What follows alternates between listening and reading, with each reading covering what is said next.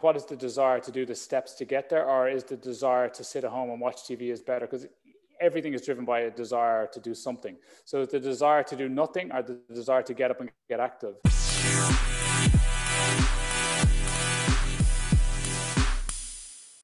Right, guys, here for episode 2 of the Mittfit Podcast. Today we have the legend in the personal training game, Hugh Hanley. How are you today? I'm very good. And yourself?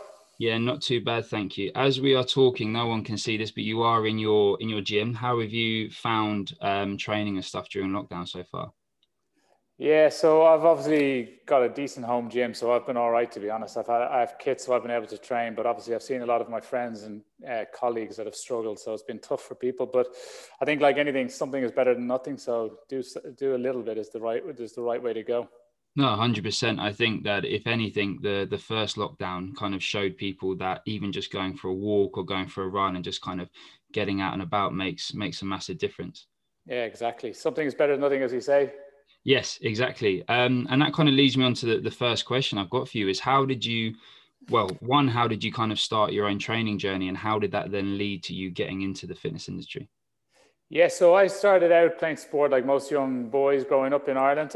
Played sport, and then I got to quite a high level at a couple of different sports. And then at around 15, I decided to concentrate on golf, of all things. Golf was kind of my bread and butter, and I ended up playing golf at a high level. I ended up going down to South Africa to play on the Sunshine Tour. I ended up going to Florida to compete at a high amateur level. So my handicap at golf was +2. And obviously at that level then, we got into the national academies, is where I kind of came into understanding training and fitness. And then we were kind of put on this is back in the day when Tiger Woods was bursting onto the market with his big guns. And then obviously as an aspirational golfer growing up, I was like, I want to be like Tiger and I want to have big guns. And then I kind of found my way into the gym, to be honest. And that was a good 20 plus years ago now, and I've never looked back. That's the short version of how I ended up in the fitness industry. Yeah, and I was going to say, you don't have to put a specific date on it if you don't want to. How did you then kind of, obviously that's how you got into fitness and training and stuff, which is good. And we kind of talked with Jordan on the first episode about how important strength and conditioning is for his sport.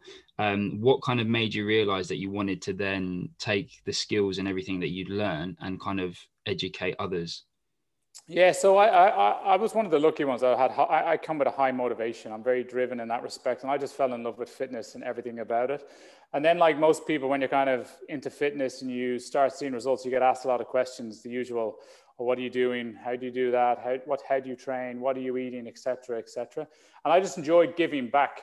So I kind of just started giving back out of sheer passion for helping people in the industry. And then over time moved into the business side of it and kind of started helping growing fitness and PT businesses. So it was pure just passion brought me into it. As kind of what I got into it. And then as I've grown through the years, it's obviously become a staple of my coping mechanism in life, like everyone. How do I deal with certain things when they're thrown at me, and how do I go through the challenges of life? And, for me, because of my passion for fitness and my understanding, that's always been my kind of my meditation, and my wellness space has been my training for me. And it's kept me very sane, I would like to think. My wife might say different, but it's kept me very sane for 20 years. Yeah, decent. I think a lot of people will agree that exercise is definitely their safe space. It's their kind of where they go to clear their head. No matter how bad or how good your day is, a workout will always make it better in my eyes. Yeah, I'm always a big believer when the body moves, the mind grooves. Do you know what I mean? Yeah. And it's just about getting out, getting active, and you'll always feel better. It's just how do you motivate yourself, and how do you, as a trainer, how do you motivate clients? They're the two different questions you really need to answer. Yeah, and I guess that kind of leads me on really well to the next question. So like yourself, I've always kind of played sport at a high level. So it was all about it was my fun activity. So like no one's going to say no to what they do for fun, but it's kind of on those days where you maybe can't be bothered, for those people who are maybe new into exercise or haven't kind of found that intense enjoyment that we have, like what would your advice be to them in terms of like getting started and I guess just staying committed in the early stages, which is when it is hardest for most people? Yeah, and there's no magic pill. It's just about, creating a process and sticking to that process. So it's kind of like sitting down and having your main goal, whatever that macro goal is, and then breaking it into micro cycles. And I don't mean that in a technical perspective. It's about whatever that person wants to achieve. It's about breaking it down into tangible results and things they can do every day. And it's just creating small behaviors. I think, where a lot of the fitness industry, and we're all guilty of it, is to our clients, is we don't make it simple. We kind of go after the big carrot and go, this is what you want to do. This is how we're going to do it. But the great trainers and great coaches break it down into small steps, and they understand the education that sits behind it and helping people. So I think it's for when you're working with people and they're lacking in a bit of motivation early on, it's just to make it really simple. Just do one thing for the next 7 days. Is that a 10 to 15 minute walk? Is that having 3 servings of greens a day when you mightn't have been having, or, drinking water? But just do this for 7 days, and that one behavior is enough. And then in week 2, we can do a second behavior. And then people start feeling that they get the momentum, they start winning, and then they enjoy the process. But I think it is just keeping it really simple. We often think of, weight loss goal and, chipping away at it for 3-4 weeks and nothing's happening. And then the demotivation steps in. But if you're creating small little steps along the way, you start to feel good because you're having all these little wins as you go. Yeah, no, for sure. I say that to a lot of my clients. It's like, let's just get you an initial win. Like we know, like in week 1, they're not going to drop a ton of fat, but we can maybe drop a little bit of water weight. And yes, okay, it's just a start, but it's that small win, seeing maybe the scales move, or maybe you feel better, you're sleeping better, or just that kind of invigoration from having a workout, or like you said, kind of going out for walks. I think that is massively key. And I think being realistic as well is massively important. Like you said, we can, especially with social media, and nowadays people can very much kind of set unrealistic expectations. Yeah. And it's kind of, like you said, writing down goals, and then monitoring it, and then seeing, like, if maybe you don't achieve it in the first week, it's, could you have done better, or did you do as much as you feel you can? And then what can you take into that next week? Exactly. And it's understanding what is your desire. So if your desire is to achieve the goal, what is the desire to do the steps to get there? Or is the desire to sit at home and watch TV is better? Because everything is driven by a desire to do something. So the desire to do nothing, or the desire to get up and get active. You as someone who's lacking motivation, you need to understand that desire and catch yourself when you see that your desire to do nothing is outweighing your desire to be proactive. And that's where people fall into that lazy thing of, I'll just skip it today, I'll just skip it tomorrow. And that's where a good coach will spot that, and you reach out and connect to them and go, okay, I see you haven't done any activity for 2 or 3 days. What's going on? We need to chat. We need to get sorted. We need to reconfigure your goals and get after it again. Yeah, no, massively. And I think that working with a coach, whether you're a pro player, or whether you are someone that's just starting out, I think always having that accountability and support is massive. And I think that lockdown has shown us that kind of being part of a community, whoever that is, whether it's family, friends, colleagues, a fitness community, whatever, just being part of something bigger where people are working towards something similar can be a massive help, because there'll always be a point where one of you is feeling motivated and one of you isn't, and then you can kind of bounce off the because motivation comes and goes, and you can kind of then bounce off the ones that are really feeling it, because we've all been there with training sessions when you're like, oh, I can't be bothered today, and then you just go into it, and by the end you're like, oh, that was actually quite a good session. Or especially when you're playing sport and stuff and you have that team around you. Obviously with golf it's slightly different because it is all on you, but then you would have still had your trainers, your coaches, your therapists and stuff like that. I guess kind of one thing that I wanted to talk to you about, because I know you know more about this than me, is a lot of kind of people have been questioning me on the menopause and how that's changing their bodies and stuff, and how they can stay committed and understanding more about it. And I guess if you could just share some insight on that, that would be massively useful. Yeah, so obviously I'm not going through menopause. You sure? Just to put that out there. But no, so basically my wife has been going through early menopause for 5 years through she had selective surgery for a cancer gene she carries. So she's been going through menopause for 5 years, started at 35, so she started quite young. And she was very regimented on her training, trained 5 days a week, was focused on her nutrition. It was very high important to her. And then obviously through menopause, there's been a lot of changes in her body and her how she approaches her nutrition and her training. And it's been interesting as as a partner and a trainer to sit back and see how that's affected her, because, you know, it's very easy as a trainer when you don't understand menopause to go, well, you just need to show up and get on with it. It is what it is. We need you here at this time, and this is the session, and we're going to train. And then obviously seeing my wife go through, who was highly motivated on her training, and seeing how much it's affected her, it kind of gives you that other side of the lens to see it. So I think it's hard to see the different changes in a female's body and how they don't understand because they're not aware of it sometimes.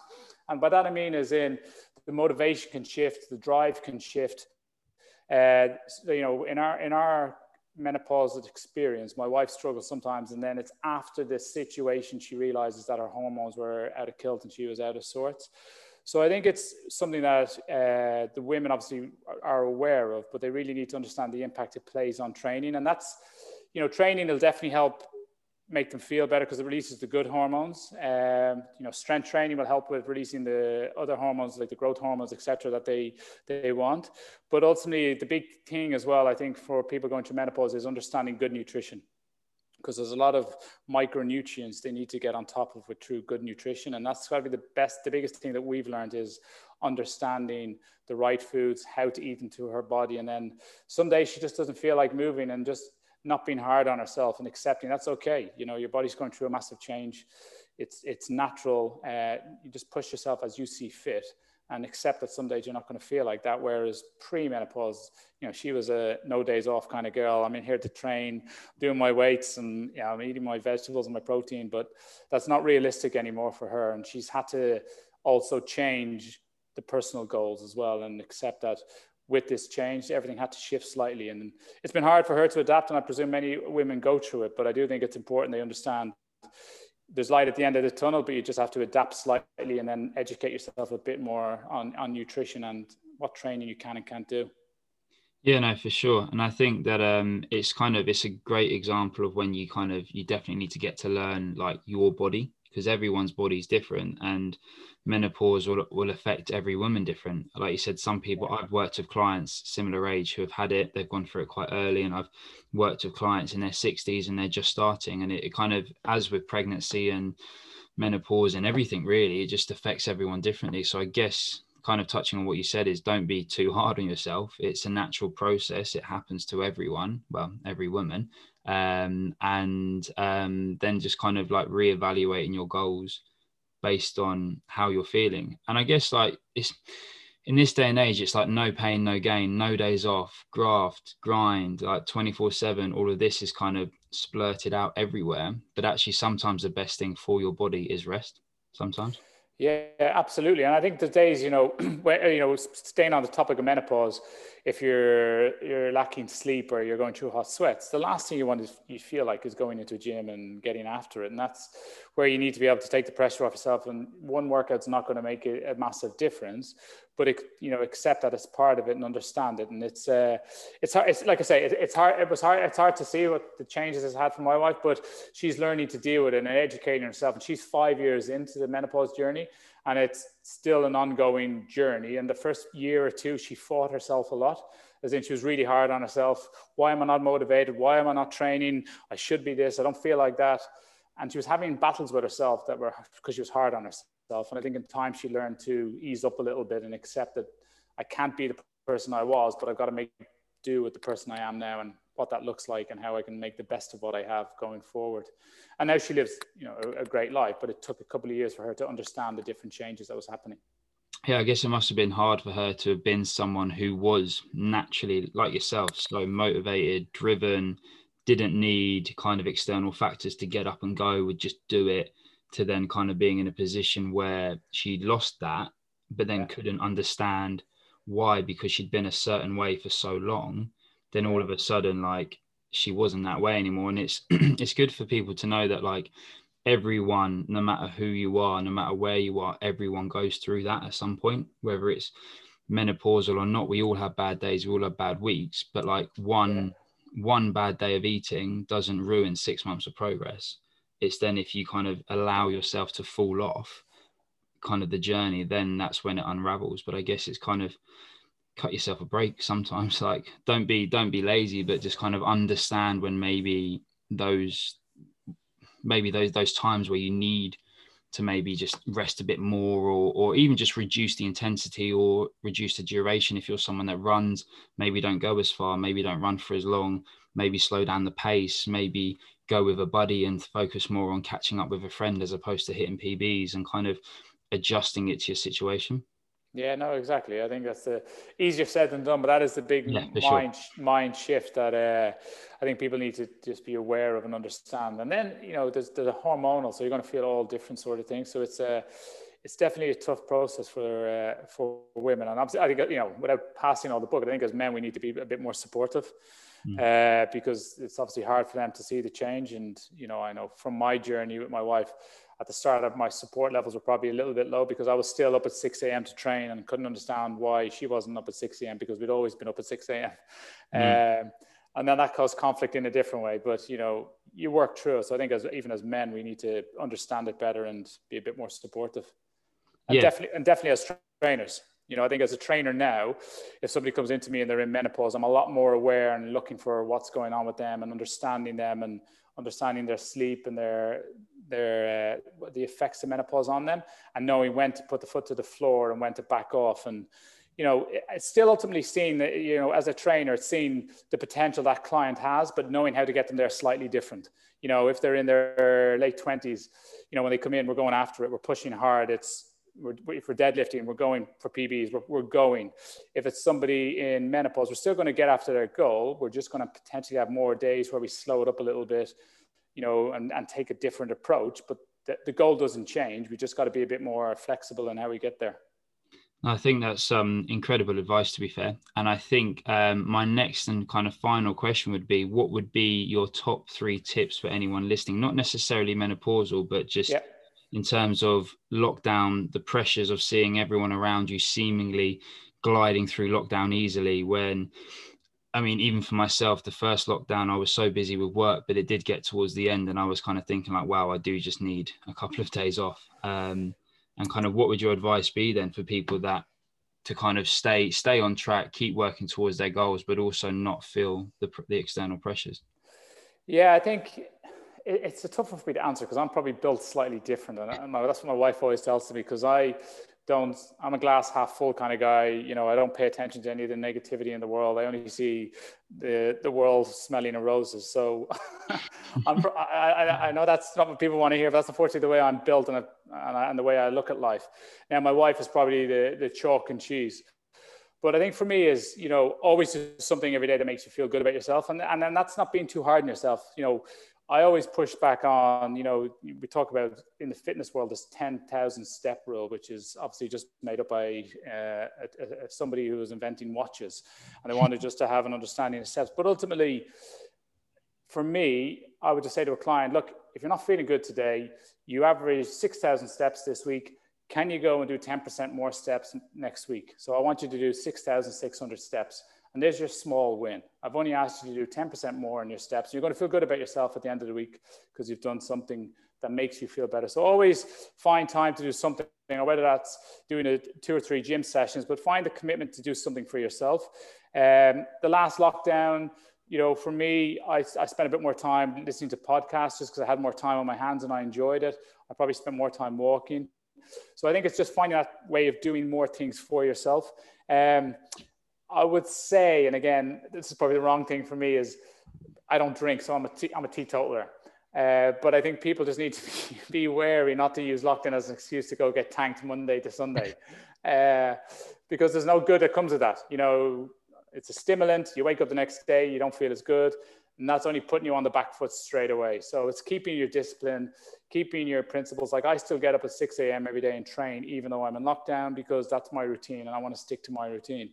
So therefore, nothing changed for me in that respect. So I think it's that would be my advice, is just do something every day that makes you feel good. Don't go and get absolutely tanked just because you're in lockdown, and you don't have to get up as early as you did, and stick to a routine, because, you know, if this lockdown ends and we're coming out of it in January, you want to go into 21 on the front foot and in a good place, because hopefully, you know, we're going to have a great year next year and this virus disappears. But you want to go in there in a good position, you know, whether it's health-wise, if it's just fitness you're after, or career-wise. It's better to have done something that makes you feel better in January than you know, hammer yourself between now and Christmas, and then wake up in January going, oh my God, I have a ton of weight to lose, or I'm so demotivated in life, because it's going to come around either way. You just got to be going into it in a better way. Yeah, that's some. I don't know if that's any good. Yeah, no, that's great. And I remember actually posting on my story last week, kind of saying that like you don't need to think about how much it's going to cost you right now. You need to think about how much it's going to cost you in 6 months' time to be in the same place. It's like whether you like it or not, January's coming. Do you want to go into this January on the front foot, or do people want to do kind of what they do most of the time and try and start in January, and it never lasts? And the reason it doesn't last is because there's so much hype around it. Whereas I say to some people, can you even just start a week earlier? Because then it doesn't feel, then at least you're doing something, so that when January comes around, it's like that extra motivational kick, but it's not the start. But and exactly, and if you're stuck at home right now and you commit to a goal, you know, you've never had a better time to prep food. You're in your kitchen, you know, you're near your kitchen, so you can make healthier foods. You've no excuses of, oh, I can never be healthy because I'm always on the go and work and I'm always busy. You know, you now have got more time in the mornings to prep your food, and you can have warm food at lunch. I think that for me is the biggest change for me in last lockdown, is for the first time in 20 years, I was having warm lunches because I haven't eaten out of Tupperware for 20 years. And that's what I enjoyed the most. It's actually, wow, it's nice to have warm food for lunch. But I think, you know, it's a great opportunity for people to actually, if that's their goal, health and wellness, to start investing more time in themselves. And that's the way I look at it, is, you know, I have more time to train, I have more time to invest in my own development. Whereas when life goes back to normal, I've got to get out of the house at 7 to get to work. I've got to commute, you know, I'm busy in work. I've got a social life, hopefully, that comes back. Whereas right now I don't have any of that stuff. So I might as well take the time to look after myself a bit more and spend more time with people. Well, I can't really spend more time with people I want to, but spend more time with my family. Yes, no, exactly. Which hopefully you want to spend time with. No, I'm joking. Yeah. So kind of, I think like they say it takes like 28 days to build a habit, 21 to 28 days. And I guess like initially they're saying it's going to be 4 weeks. So like if you can, while pubs and clubs and shops and cinemas and everything is shut, like you said, can you get in the habit of eating a regular lunch, which can be warm, it can be homemade. I know you, from your stories, you love a burger like me, homemade burger.